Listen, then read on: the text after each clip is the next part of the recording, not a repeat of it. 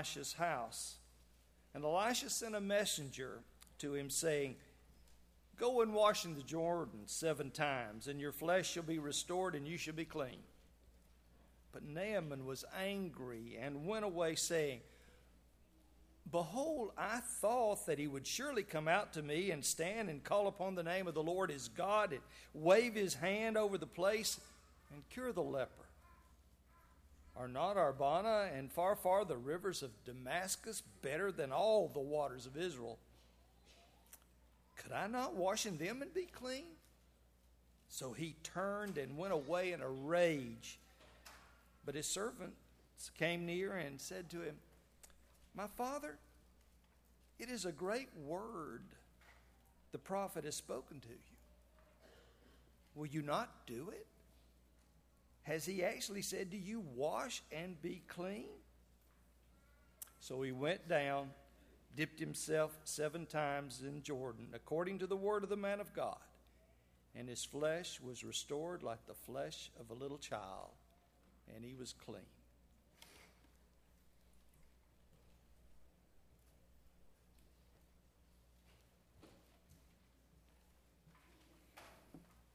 So glad to see all of you here this morning. Thank you, Ray, for reading that rather lengthy text and reading with expression, too. I appreciate that. Kind of reminds me of when I was learning to read in school, and the teacher would always emphasize, now, when you read aloud, read with expression. That, by the way, was in the 11th grade. Anyway, one piece of information that is important to this family that is too recent a development to have gotten either into the bulletin or apparently into the announcements, and that is that Tabitha and Adam Moore had a baby girl yesterday morning. I think it was about 3 a.m. yesterday, and so we rejoice with them. We're happy for them, and I know that you'll want to rejoice with them as well. During the days when Muhammad Ali was a heavyweight champion, he was often seen in not just the sports section, but also in the headlines, always saying something or doing something that would cause him to be the center of attention. And he would go around, many of you remember this, loudly boasting, I'm the greatest. He'd oftentimes talk about how pretty he was. Humility was never his strong suit. I think it would be fair to say that about Ali. One day, Ali was on an airplane. The plane was ready to take off. The flight attendant had asked him repeatedly to fasten his seatbelt. And he finally told her, I'm Superman, and Superman don't need no seatbelt.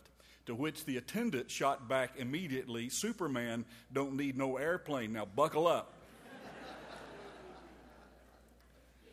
Legend has it that the lion was proud of his mastery of the animal kingdom. One day he decided to make sure that all the other animals knew that he alone was the king of the jungle, and so he went around taking his own informal survey. He was so confident that he bypassed the smaller animals and went immediately to the zebra. Who's the king of the jungle? The lion asked. The zebra replied, Why, you are, of course. And the lion gave a mighty roar of approval. And then he asked the tiger, Who's the king of the jungle? And the tiger quickly responded, Everyone knows that you are, O mighty lion. And the next on the list was the elephant. And the lion faced the elephant and asked the same question, Who's the king of the jungle? And the elephant immediately grabbed the lion with his trunk, whirled him around in the air 5 or 6 times, and slammed him into a tree. And then he pounded the lion into the ground several times, dunked him under the water in a nearby watering hole, and then finally dumped him out on the shore.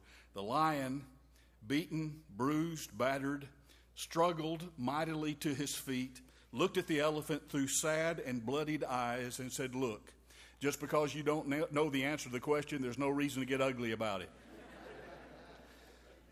That reminds us of a warning that is found replete in Scripture. The Bible says that pride goes before a fall. And so this morning I want us to briefly consider the antidote to pride.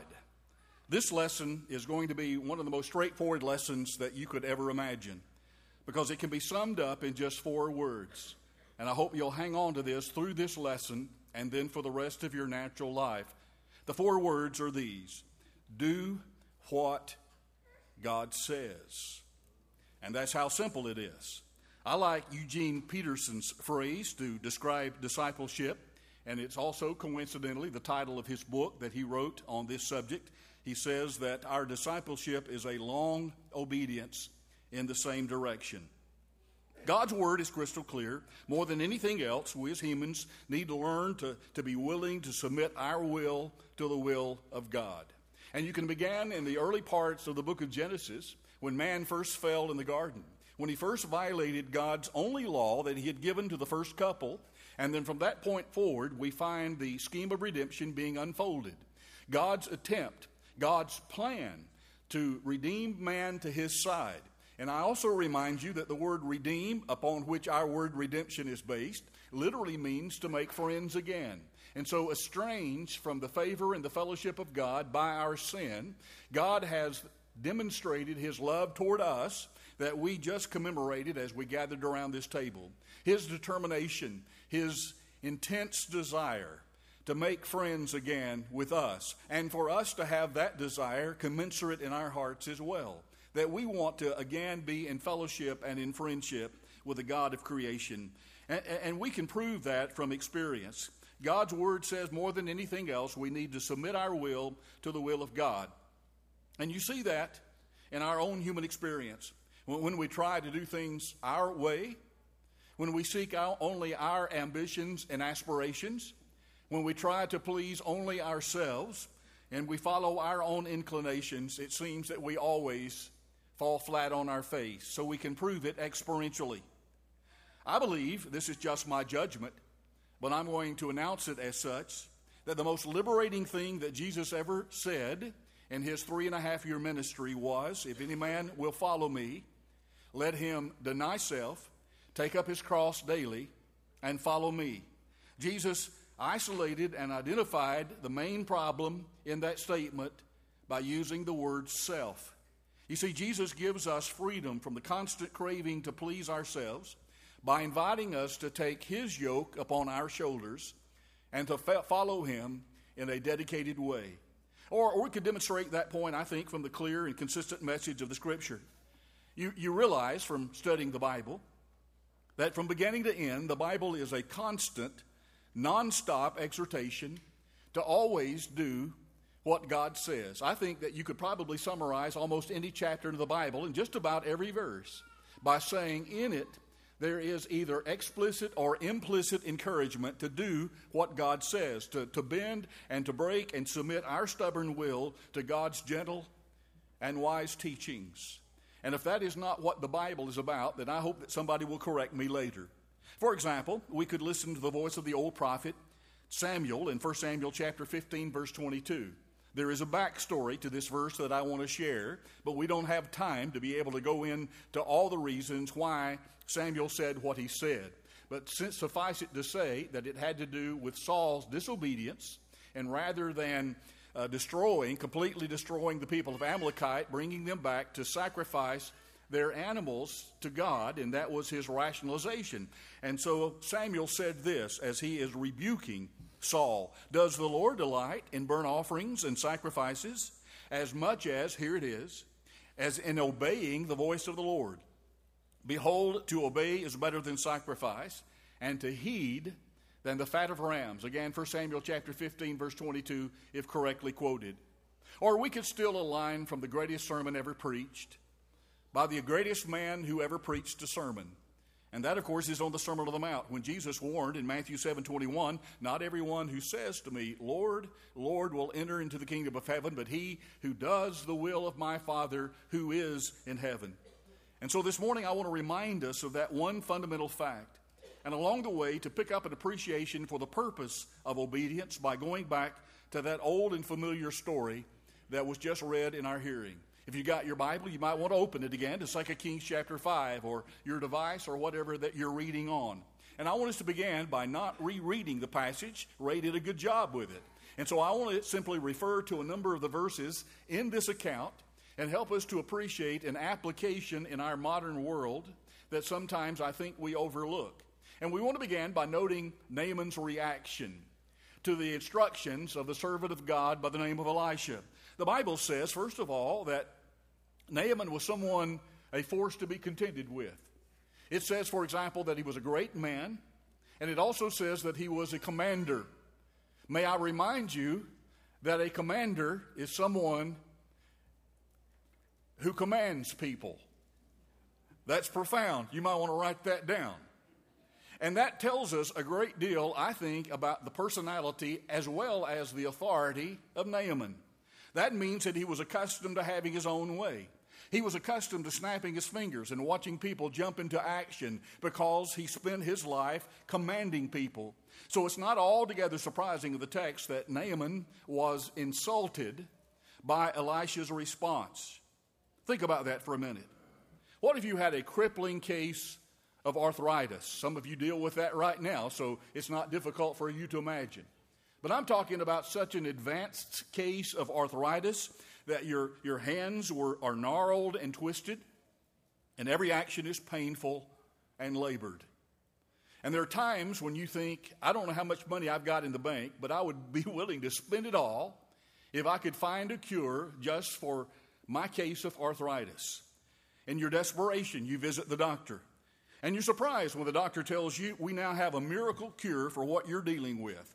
Just take these 7 little red pills, and you'll never suffer from arthritis again. How do you think that you would react to that recommendation? Can you imagine yourself looking the doctor in the eye and saying, Red? You expect me to take red pills? Who do you think I am? There's no way that I would ever take a red pill. Now, you give me some blue pills, some green pills, some yellow pills, but I absolutely will not take red pills. Now, let me ask you, would that make any sense at all? Why then did Naaman, at the recommendation, the prescription, as it were, miraculous albeit, but a prescription nonetheless, did he stalk off sullenly and offended? In fact, the King James Bible says that he turned away in a rage. There's 3 or 4 possible answers to that. Let's run through them briefly. It may well be that Naaman wanted some personal attention. Do you know anybody like that? You know, you can get something out of them only if you give them enough personal attention. Sadly, down through the years, I've known of people who are supposed to be Christians, who are supposed to be God's people, who'll come to church, only if they've been petted and pampered and personally entreated to attend. It's possible that Naaman wanted personal attention. Or maybe the part of the problem is that Naaman thought that he had a better idea. That seems to square with what the Scriptures actually say. Note how the Bible says that he had already played out the scene in his mind before he ever got there. Naaman had pictured just how Elijah was going to go about performing the miracle right down to the hand gestures. See, he had already created the scenario in his mind about how that Elisha was going to cure him of his leprosy. And so that's why the Bible says that he spun away in a rage. And the sight of this great man, the Bible says was a great man, hopelessly afflicted with leprosy, marching away from his only hope for a cure because the prescription did not square up with what he believed was going to happen. I think any of us could read that and say that is absurd beyond belief. But unfortunately, it's also true to human nature. Or it could be that Elisha was offended because Naaman was offended because Elisha's prescription, watch this carefully, was just too easy. Naaman apparently wanted pomp and ceremony. He wanted to embellish the cure. He wanted, of course, according to what the Bible tells us about his thinking process, he wanted to make a theatrical production out of it. Here's what's going to happen when I get there. That reminds me, by the way, of the application that we're going to talk about in just a moment. How that some people respond to the good news of the gospel of Jesus Christ. You see, the message of salvation really isn't all that complicated. I've often said that it's easy to understand, but sometimes difficult to apply. I don't think that any of us would disagree with the fact that sometimes it's difficult to live out our commitment to be Christians. But the understanding part, the learning how to become a Christian and to be redeemed from our past sins, that's not altogether complicated. And sometimes that's the very sticking point. Maybe you've had that experience in conversations with people that you care about. For example, the Bible says on the day of Pentecost in Acts 2:38, when the gospel was first being preached, And the people said, what do we need to do? We're convinced that you're exactly right, Peter, that we're the ones responsible for the death of the Son of God. Now what do? They were pricked in their hearts, verse 37 says. Their conscience had been moved. And so they said, what now do we do? And Peter's response was, repent and be baptized, every one of you, in the name of Jesus Christ, for the remission of your sins. Or when Jesus was giving the Great Commission, according to Mark's account, he said this, believe, he who believes and is baptized shall be saved. Let me tell you, if that sounds too simple, I'm here to tell you that's all we got. That's all the Bible says. Now, it speaks to the issue in other passages, but it always says the same thing. Here is what it requires to have Jesus' blood wash all of your sins away, and then the Lord add you to his church, his eternal kingdom, his forever family. Acts 2 and verse 47 says. You know, I read that when Betty Crocker first marketed cake mixes that required only adding water, it was a colossal failure. And the company officials couldn't understand why the mix wouldn't sell, because after all, its selling point in their minds was that it was so simple and so effortless. It only required adding water to achieve a creamy batter and then a fine cake. And so they commissioned their research department to go out and ask people why they weren't buying a cake mix that you only had to add water to answer their dilemma. And the result was, you may be ahead of me on this, but the result was they found that the public felt uncomfortable with a mix that only required water because, and I'm quoting now, it's just too easy. And so they reformulated the cake mix so that it now required the cook to not only add water, but to add an egg. And it became an immediate success. Sometimes the sticking point is when something is just too simple. When we understand the weight and the gravity and the eternal consequences of our sin, and someone says, now here's what Scripture says that you need to do to be saved from that sin and to have the Lord add you to his book of life, and their reaction is, there's got to be more to it than that. I don't know how many times you've had that conversation. I've had a similar conversation a number of times in my life with people whose reaction was just that. All of those answers are possible as to why Naaman reacted the way that he did. It might have been that Elisha's response, his instructions were just way too simple. But I believe, and this is the essence of this lesson, so please stay with me for the next few minutes. I believe that the very heart of this lesson is a simple principle. And that is this: maybe, just maybe, God requires our obedience because he wants us at the same time to sacrifice our pride. Why are there any hoops at all that we have to jump through? Could God not just save all of us without us having to do anything? He could. But he has required us to do something. I've made the observation from this very pulpit that even in the age of the miraculous, during the apostolic days, whenever someone had a miracle cure worked on them, almost without exception, they were required to do something. And that's the case in the Old Testament with Naaman. Why was Naaman instructed to go down and dip 7 times in the Jordan River? Why did he have to do anything at all? I believe because it was a point of pride.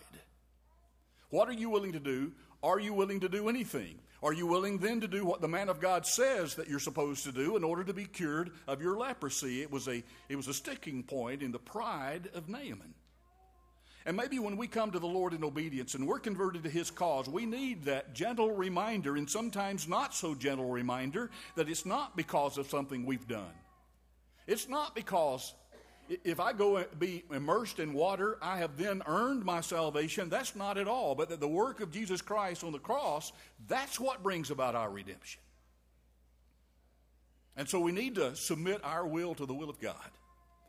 And we need to swallow our pride, and we need to come to the point where it doesn't matter what the Lord requires. We're willing to say, I will crawl on broken glass to get that done. I love the story of the disciples, and you remember it well, of how that they had fished in Galilee all night long, had caught nothing. And then when the Lord said that early the next morning, if you'll go back out and do what I tell you to do and to fish the way I tell you to fish, then you'll not be able to, your boats will not be able to hold all the fish that you will catch. And Peter's were, and it doesn't surprise us, I suppose, that Peter was the first one to answer. You remember Peter, don't you? Open mouth long enough to change feet. That Peter said, Lord, we've been fishing here all night. And then there's the next phrase that I think tells you the sterling character of this man, Peter. No wonder he was called upon to preach the first gospel sermon on the day of Pentecost, because he followed that with, nevertheless, at your word, we will. I wonder this morning, are we to that point in our lives if we're not yet Christians? Or even if we are already children of God? Are there things that God requires of us as His people that are really issues for us? They are sticking points, because pride is at stake. And I have not yet learned, I have not yet grown, I have not yet matured to the point where I'm willing to say, in that area, in that little compartment of my life, Lord, I want you to just leave me alone. Or are we willing to say, whatever it is that you call upon me to do, whatever it is, I'm willing to do that because I want to be right with my Maker. And I want to get right before this day is over. You see, it wasn't until one of his servants came to Naaman, and I do not know in what context he did that, whether he kind of came privately to him or if there were other people around, but I do know that the Bible tells us what that helpful servant said to Naaman. And here it is. If a prophet had told you to do some great thing, would you not have done it? How much more so when he says, wash and be cleansed. Again, Naaman, a man of authority, had no difficulty with what was going on for him between the ears. He understood the instructions plenty well enough.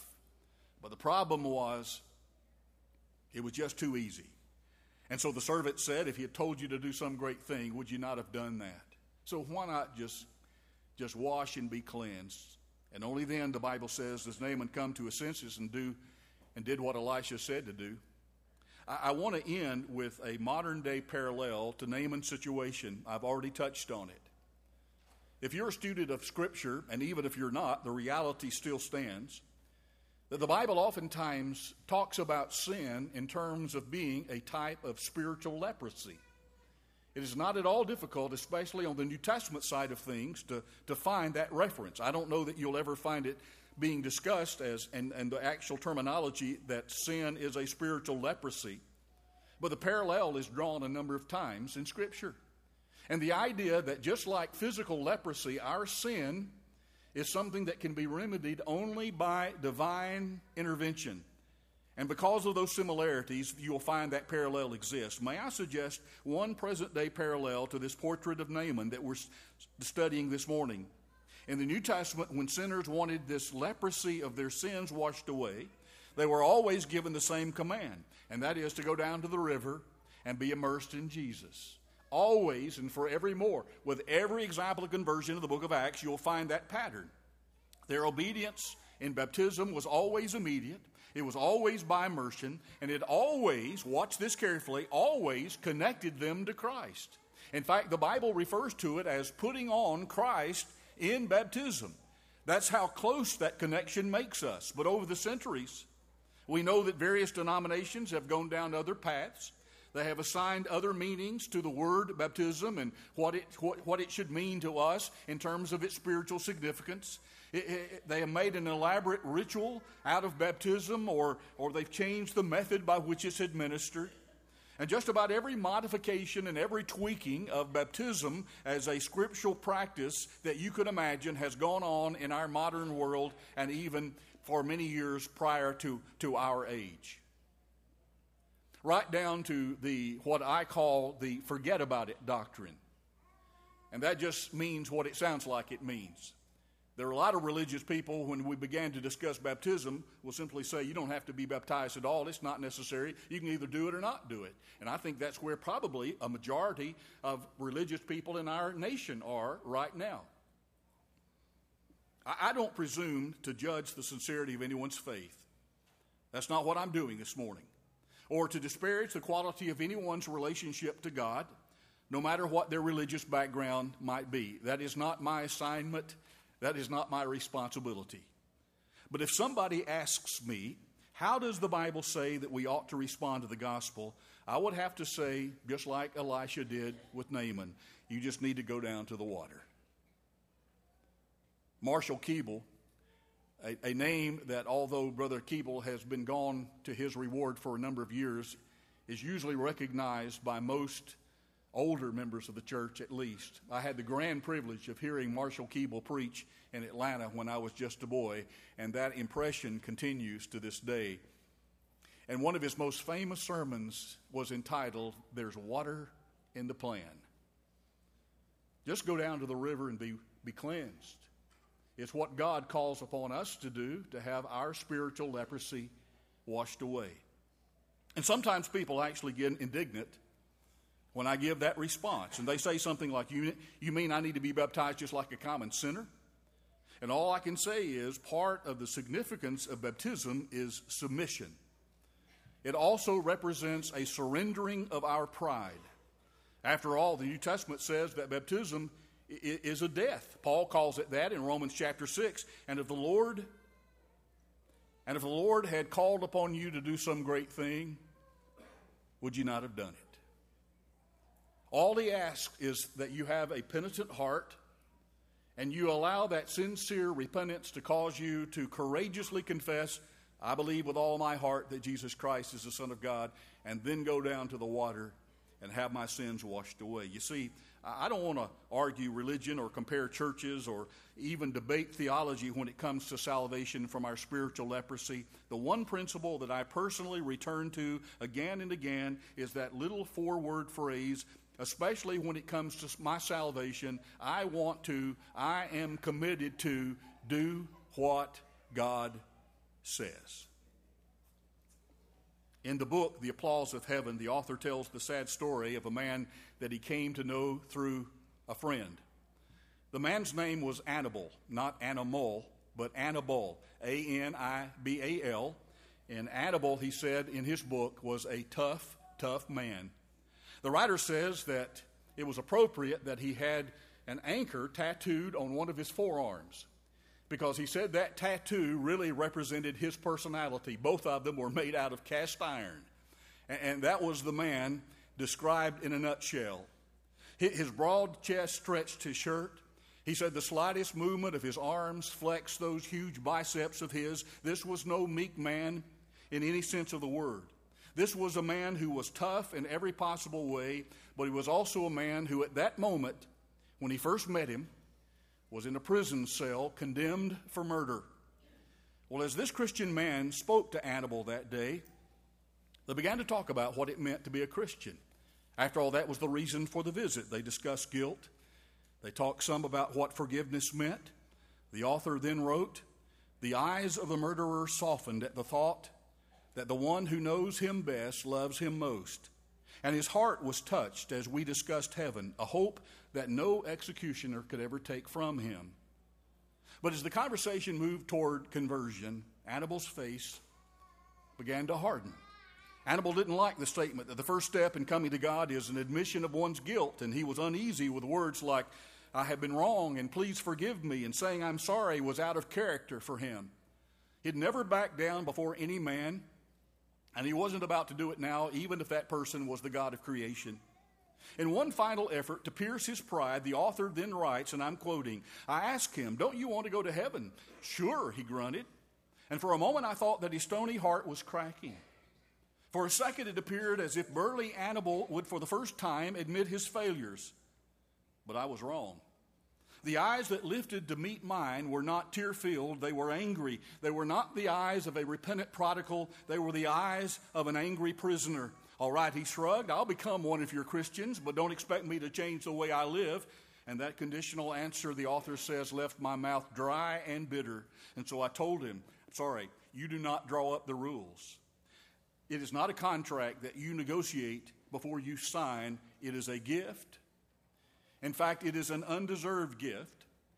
But in order to receive this gift, the first thing that you have to do is to admit that you need it.'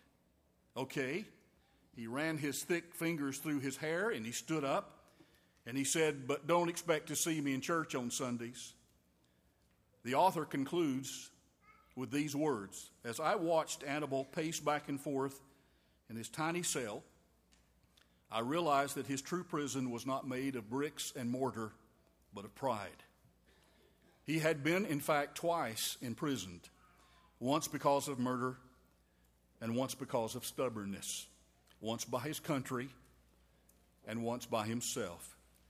So this morning, my plea and my prayer to you and for you is, no matter what comes your way, no matter what others may say, make up your mind that you will obey. Or in the words of a grand old song that we have frequently sung in this very church, trust and obey, for there's no other way to be happy in Jesus but to trust and obey. And do it now while we stand and while we sing. When we walk with the Lord, when the light is burned, what a glory He sheds on our way. While we do His good will, He abides with us still, and with all who will trust and obey. Trust and obey, for there's no other way to be happy in Jesus but to trust and obey. Not a burden